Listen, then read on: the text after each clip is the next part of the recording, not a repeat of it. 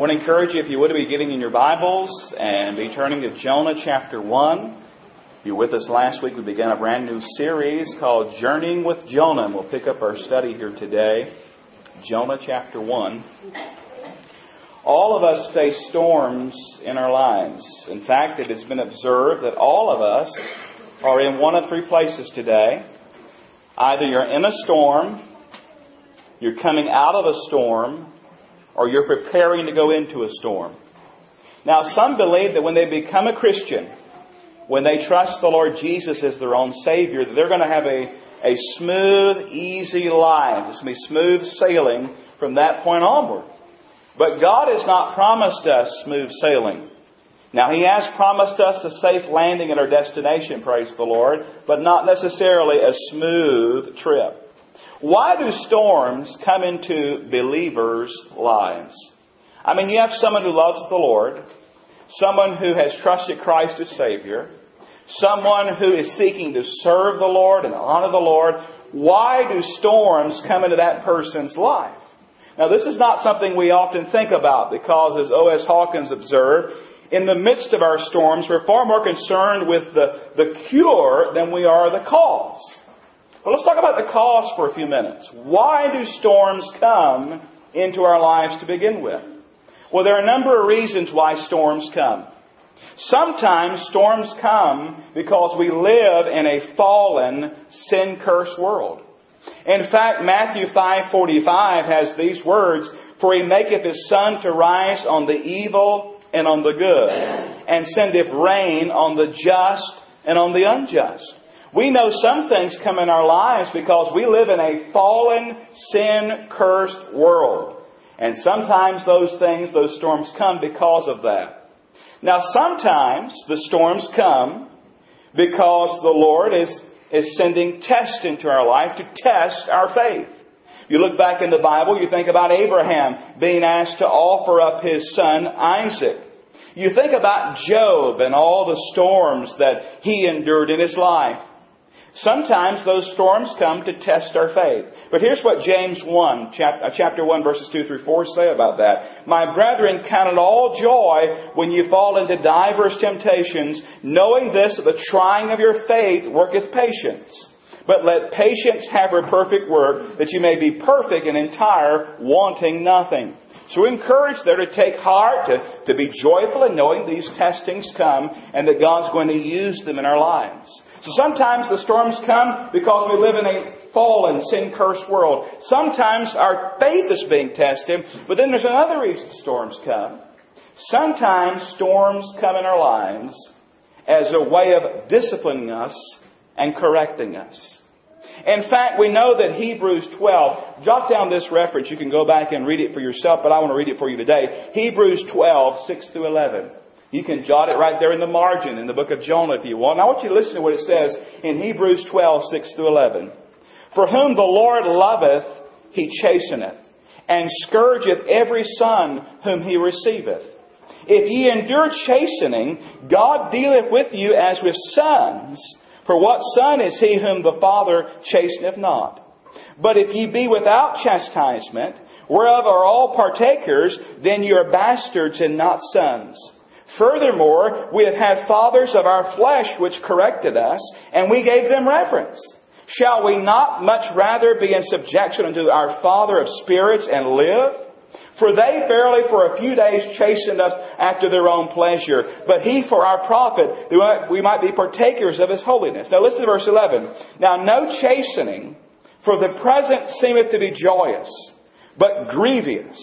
Nevertheless, afterward it yieldeth the peaceable fruit of righteousness unto them which are exercised thereby." Now, it's out of a heart of love that those types of storms come.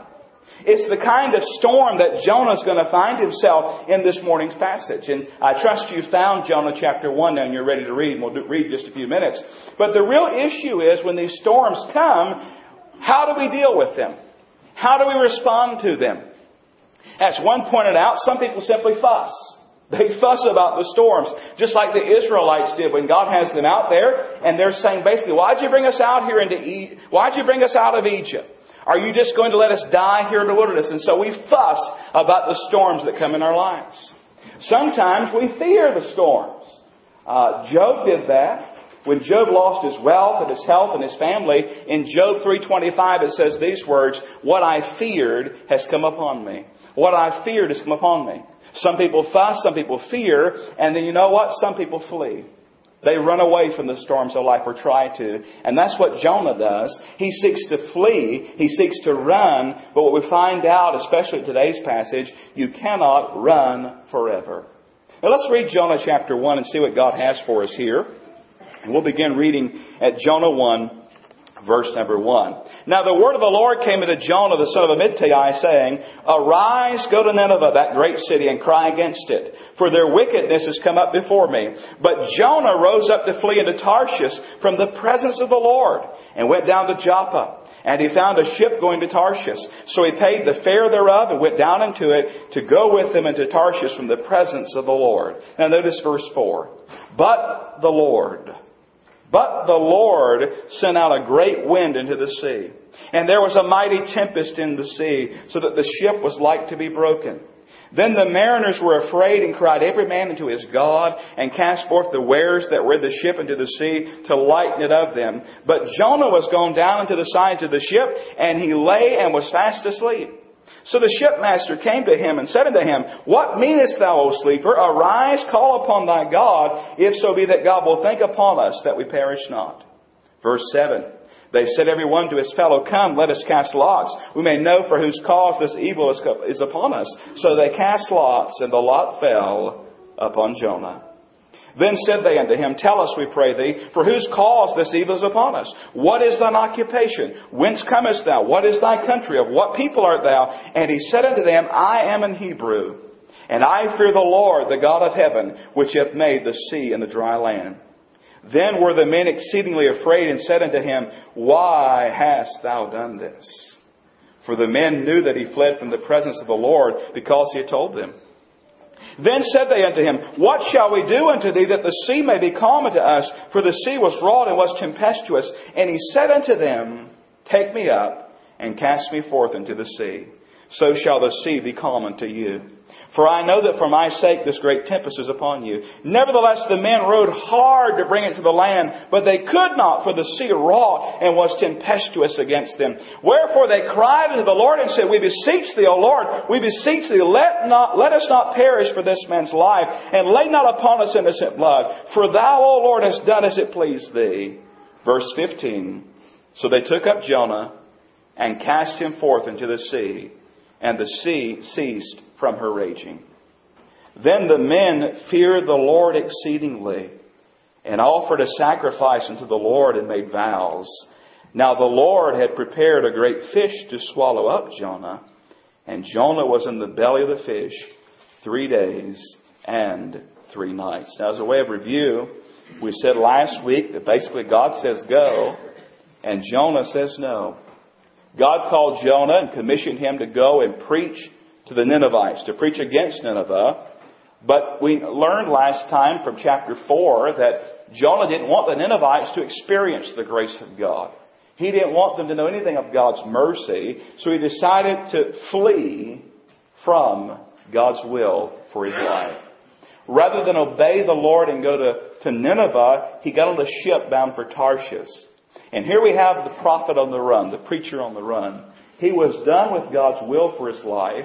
He decided it'd be better to sin. It'd be better to sin and run from God than to reach the Ninevites. But as the Prince of Preachers, Charles Spurgeon, said, God never allows His children to sin successfully. Think about that. God never allows His children to sin successfully. Last week we said that Jonah was called by God. Today we could say this. He was caught by God. He was caught by God. Now how far Jonah got on this trip, we don't know. But God was not done with Jonah. And God was not done with Nineveh. And at this point in the story, we see that God goes to work in reaching His prophet. Now, aren't you glad? Listen, aren't you glad that God doesn't just let His children go on forever? Aren't you glad that God, He disciplines His children? Parents, you understand this. You discipline your children. Why? Because you love your child. And because you love your child, sometimes you have to apply the rod of correction to the seed of understanding. Now, there are those who say, oh, I love my child too much. Oh, I love my child. I just could never discipline my child. I just could never discipline little Johnny. I couldn't stand to watch him cry. I just love him too much. Listen, beloved, that's not love. That's not love. You say, well, who are you to say that, preacher? I didn't say that. God says that. Proverbs 13:24. He that spareth his rod hateth his son, but he that loveth him chasteneth him betimes. Now listen, if you don't make him or her cry a little bit now, you're going to end up crying a whole lot later on. Hear that again. If you don't make them cry a little bit now, you're going to end up crying a lot later. We discipline our children. We correct our children because we love our children. We want them to go in the right way, and so does our Heavenly Father. And that's why that Hebrews passage I shared with you is so important to remember and so important to recognize. So God goes to work here disciplining His prophet, disciplining His runaway preacher. Now how does He do it? Well, He does several things here. Number one, He sends a storm. He sends a storm. Look at verse number 4. But the Lord sent out a great wind into the sea, and there was a mighty tempest in the sea, so the ship was like to be broken. Now I want you to understand something. The storm that God sent was not a little ordinary storm. In fact, the word sent out, I'm told there, in the Hebrew, is a very graphic word. It means to throw down or to fling, that something was threw down or flung. It's the same expression used in 1 Samuel 18:11 when Saul threw his javelin at David. It's the idea of hurling the wind. It's the idea, as one put it, you're standing at the plate in a baseball game and that pitcher rears back and he hurls that curveball at you. God was aiming this storm, this mighty storm, toward Jonah, and it was such a mighty storm, the ship was about to be broken. Now it's obvious here that God was not trying to destroy Jonah. He was trying to get Jonah where Jonah needed to be. And it's interesting as you read this book, that everyone in the book obeys except for Jonah. I mean, the fish obeyed God. The wind obeyed God. The worm we'll read about later obeyed God. The gourd obeyed God. All of them obeyed God but Jonah. And God here is showing His sovereign power over creation. His control over creation. Listen, I love going to the beach. And I love looking out upon the mighty ocean. And the next time you go to the ocean, remember this verse. Psalm 95:5. Here's what Psalm 95:5 says. The sea is His, and He made it, and His hands form the dry land. Listen, God sends a storm to reach His man Jonah. Not only does He send a storm, next we find He sends some sailors. He sends some sailors. Now notice verse 5. It says, the mariners were afraid and cried every man unto his God, notice a little g there, his idol, his false god, and cast forth the wares that were in the ship into the sea to lighten it of them. Now listen, this storm was so bad, it sent these salty seamen to pray. Now that's a bad storm. It's one thing for the passengers to get scared. It's something else for the crew to get scared. I was thinking, as I was studying this, the last flight Danielle and I were on, I think we were coming back to the Southern Baptist Convention a couple years ago. It was in Indianapolis, Indiana. And we got on that plane. I think we flew really early flights. I mean, it was one of those things you're tired. We got on that last flight, and the captain comes on and says, "Where is the captain?" And he says, "This is our favorite flight." He says, "This is our last flight. This is our flight home." He says, "We're going to fly it like we stole it." Now I'm sitting there thinking, oh, this would be good. So we take off, and he flew it like we stole it. Vroom, we go off there, and we hit a lot of turbulence in that particular flight. Now I'll be honest with you, as a passenger, when you get in that turbulence, that it bothers you a little bit. And so I'm there, and I'm not feeling the best, and it bothers me a little bit. Then I noticed that the stewardess almost fell down. The turbulence is so bad. And that really bothered me. And then I noticed that the stewardess, she goes and buckles her own seatbelt and looks very solemn. And that really bothers me. And I haven't had this happen much, but I'll be honest with you, that was one flight. We had that little bag in the back of the little seat in front of you. I was tempted to grab. I didn't, thank God, but I was tempted to grab that. It's one thing for the passengers to get a little scared, something else for the crew. And this storm was so bad that these mariners, these seamen, these experienced sailors, they began to cry out to their false gods. They not only cry out to their false gods, they begin to throw things overboard to try to lighten the ship because the ship is about to be broken up.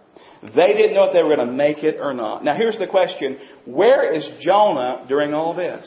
Now is Jonah out there offering words of encouragement? Is Jonah out there saying, listen guys, I want you to understand there's a God in heaven. And you need to understand, you need to believe, and you need to trust Him? Is he out there helping to throw things overboard? Where is God's man? Where is God's prophet? Where is God's preacher when the whole thing is shaking and about to go down? Where is Jonah? Look at the last part of verse 5. It says he was in the sides of the ship. He lay and was fast asleep. In other words, he was snoozing below. He was fast asleep. He was below. He was snoring away.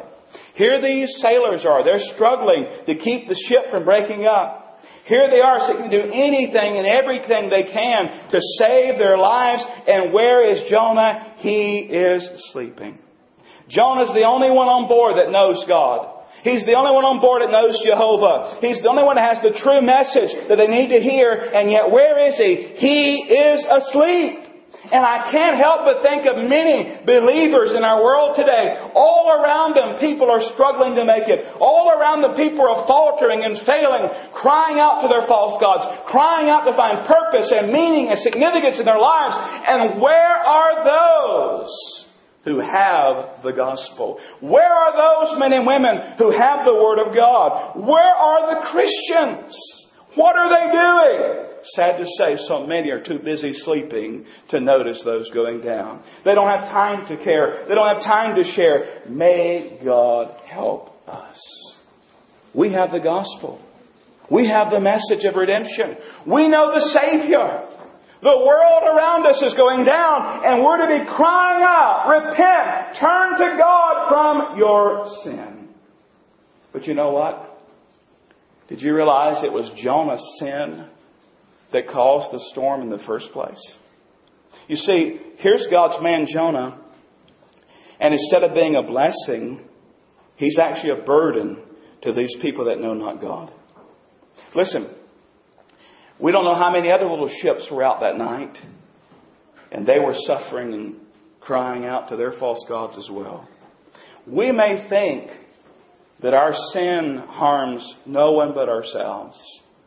But beloved, if you really believe that, go back and read the story of Achan in Joshua chapter 7 sometime. And it shows you clearly what one man's sin can do, not only to his own family, but even to a nation of people. Like throwing a pebble in a pond, and you watch those ripples flow from it. That's what our sin does. Our sin impacts more than just ourselves. Now listen, Jonah's sleeping here. He's running from God. He's in sin. But he's about to get a rude awakening. Verse number 6 says, the shipmaster, the captain, came to him and said, what meanest thou, O sleeper? Arise and call upon thy God, if so be that God will think upon us that we perish not. How sad that it took an idol-worshipping sailor to encourage God's prophet to pray. It goes on to say they cast lots. They figured that something's going on here, and the lot fell on Jonah. And they began to question Jonah. And it's a series of questions, and I can only imagine what Jonah must have felt like. Look at verses 7 and 8. Look there especially at verse number 8. Tell us, we pray thee, for whose cause this evil is upon us. What is thine occupation? Whence comest thou?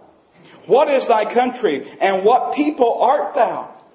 In other words, Jonah's called on the carpet. Be sure your sin will find you out. He's called on the carpet. Here are these idol-worshipping sailors saying to God's man, who are you? Where are you? What are you? What are you supposed to be doing? And we find that Jonah answers them in verse number 9. He says, I am in Hebrew, and I fear the Lord, the God of heaven, which have made the sea and the dry land. Now I want you to catch this, beloved. Jonah's theology was right, but his behavior was wrong. Jonah was right. He was a Hebrew. He was right. He served the Lord God Jehovah. At least he had to this point. He's right. This is the Lord who made the sea and the heavens and all that you see. His theology was right, but his behavior was not. It's not enough just to know the truth. We're to live out the truth. It's not enough just to know the Bible. We're to live out what the Bible teaches. And Jonah says there, I fear the Lord. But verse number 10 is very interesting.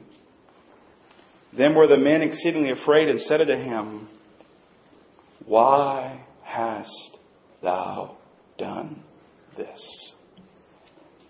Here these heathen sailors look at God's man. They say, Why did you do this? He told them, it says there in that verse, he had fled from the presence of the Lord. They said, Why did you do this? Can you not see the mercy of God? Can you not see the love and the grace of God? This is amazing. God is using this storm and these idol-worshipping sailors to do a work in Jonah's life. A.W. Tozer was right when he said, when reproved, pay no attention to the source. When reproved, pay no attention to the source. He said, do not ask whether it is a friend or enemy that reproves you. An enemy is often greater value to you than a friend because he's not influenced with sympathy.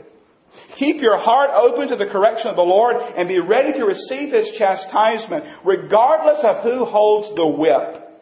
He said the great saints all learned to take a licking gracefully. And that may be the reason why they were great saints. So that's wise counsel, but that's difficult counsel. Very few, if any of us, welcome chastisement, welcome reproof. We don't want to be told that we're not doing right. We don't want to be told that we're not right. And yet God speaks through these heathen sailors and says, Why hast thou done this? Now ultimately they get down to the point where they ask him a very important question in verse number 12.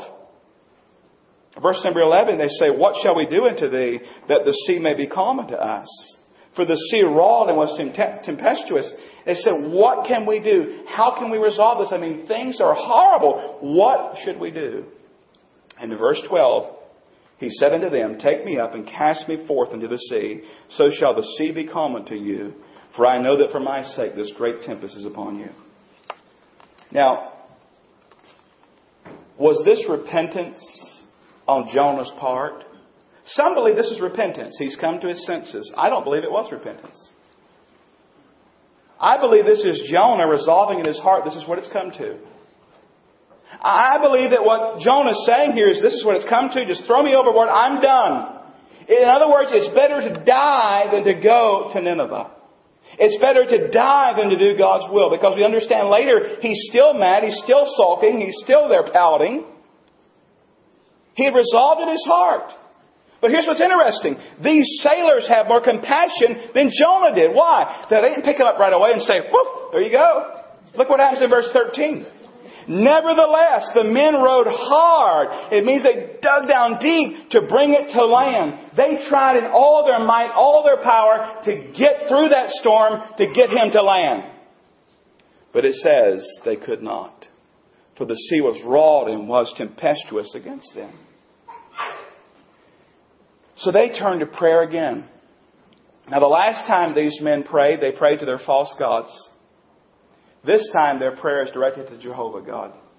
And notice what they pray, verse 14. Wherefore they cried unto the Lord and said, We beseech thee, O Lord, we beseech thee, let us not perish for this man's life. Lay not upon us innocent blood, for thou, O Lord, hast done as it pleased thee. Some believe that these men, if you keep reading there, it says after they threw him overboard, verse 16, they feared the Lord exceedingly. They offered a sacrifice to the Lord and made vows. Some believe that these men, these sailors, were actually converted. They actually turned from their false gods to the true God. I don't know, but I hope so. I hope they did. But if they were, sad to say, Jonah wasn't around to see it. He wasn't around to see them because they says they sacrificed and they offer these vows after the sea ceased from raging. After things had calmed down, they feared the Lord and offered sacrifices and vows. But Jonah wasn't around to see it. Why? Because Jonah's down into the sea. He's probably thrashing around the water realizing this is it. Death is coming. But listen, Jonah, God's not finished with you. Because God not only sends the storm, He not only sends some sailors, but thirdly, He sends a fish. Verse 17 says, Now the Lord had prepared a great fish to swallow up Jonah. And Jonah was in the belly of the fish 3 days and 3 nights. Now we're not this morning going to spend a great deal of time talking about the fish. We're going to wait till next week, and God willing, we'll see what it's like to stay over at the Whale Motel next time. But suffice it to say that while Jonah was running from God, God was running to Jonah. And He used some very unusual things to accomplish His purposes. One of the most unusual is this fish that He sends. But He's not done with Jonah. Now let me ask you today, what about you? Are you running from God today? Perhaps you're a sinner. You've heard the gospel. You know the gospel. You know the Bible declares that all have sinned. All have fallen short of God's glory. You know there's no salvation in anyone except for the Lord Jesus. You understand that Jesus died and shed His blood and arose again. He lived a sinless, perfect life. You understand the cross. You understand what that's all about. But you are running from God.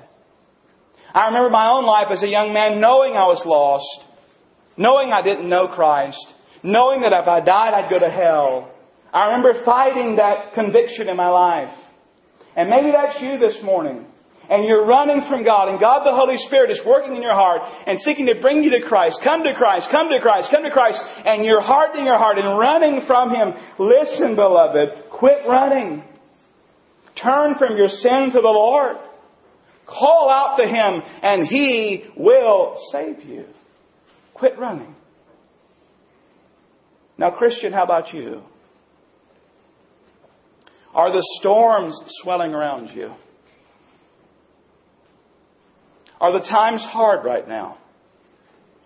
Have you stopped and prayerfully considered the cause of the storm?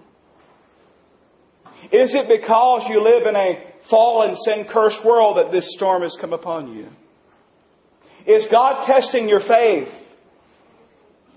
Or is He seeking to get your attention in discipline and correction? Are you running away from God's will? Maybe God has placed a call upon your life. Maybe a call to missions. Maybe a call to ministry. Maybe a call to teach a Sunday school class, or a call to speak to a neighbor about Christ. Are you running from God's will? I'm here to tell you today that He loves you. And He desires the very best for you. And He's not done with you. And if those storms are in your life because of discipline and correction, God is doing that out of a heart of love. And I say to you today, quit running, turn and run back toward the Lord, run into His open arms, and He will receive you. Now, if this storm is a test, will you trust Him in that test? Though you may not be able to understand it, will you say, I trust You, Father? Can you say to Job, though He slay me, yet I will trust in Him? You see, if it's a test, or if it's part of life here upon this earth, will you trust Him? But if it's because you're running from His will in sin, will you repent? We're reminded that He is Lord over the storms. And as I read this past week, I could not help but think about another storm. Go to Mark chapter 4. We're almost done. Mark chapter 4 records another storm. Mark chapter 4.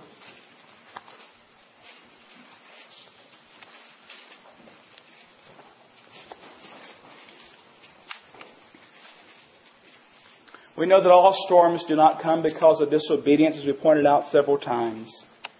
Sometimes right in the center of God's will, the storm comes. A testing of our faith. Mark chapter 4, beginning and reading at verse 35. Mark 4:35. And the same day, When the even was come, He saith unto them," that's Jesus speaking, "Let us pass over into the other side. And when they had sent away the multitude, they took Him even as He was in the ship. And there were also with Him other little ships. And there arose a great storm of wind, and the waves beat into the ship so that it was now full." Where was Jesus at? Verse 38 says, "He was in the hinder part of the ship, asleep on a pillow. And they awake Him, and say unto Him, Master, carest Thou not that we perish?" Just stop for a moment. Don't close it up, but think about that. They're asking the Lord Jesus Christ, "Don't you care that we're about to perish?" I mean, here's the one that came to save them from their sin. The one that left the splendor of glory in heaven to come and live as a man among men. And they say, "Master, don't you care that we perish? Don't you care we're about to go down?" Verse 39 says, "And He arose and rebuked the wind and said unto the sea, Peace, be still. And the wind ceased, and there was a great calm. And He said unto them, Why are ye so fearful? How is it that ye have no faith?" And they feared exceedingly and said one to another, "What manner of man is this, that even the wind and the sea obey Him?" Beloved, I want you to remember this today. He is Lord over the wind, the sea, and the storms. He is Lord. And you never have to fear when you place your faith, your trust in Him. For whatever reason that storm is in your life, whether it be because you live in a sin-cursed world, whether it be a test of your faith, or whether it be you're running from His will, whatever the case, run to Him. Run to Him. Quit running away and run to Him. He is Lord over the storms of life. Let's pray. Father, we love You. We honor and worship You. Thank You for the book of Jonah. Thank You for the message. Help us as believers, those who know Christ, to wake up to the world drowning around us. Help us to stand up and speak up and preach the gospel of Christ. I pray in this service, if someone here does not know Christ, that in a moment they'll walk the aisle and come and join with someone as they share with them the gospel and they trust Christ. Father, I pray for Christians today who may be going through some storms in their life. I pray today they'll come and cast their cares upon You. If some are running from Your will in sin, I pray today they'll come in repentance, turning from their sin to You. Take charge of this invitation, I pray, in the Savior's name. Amen.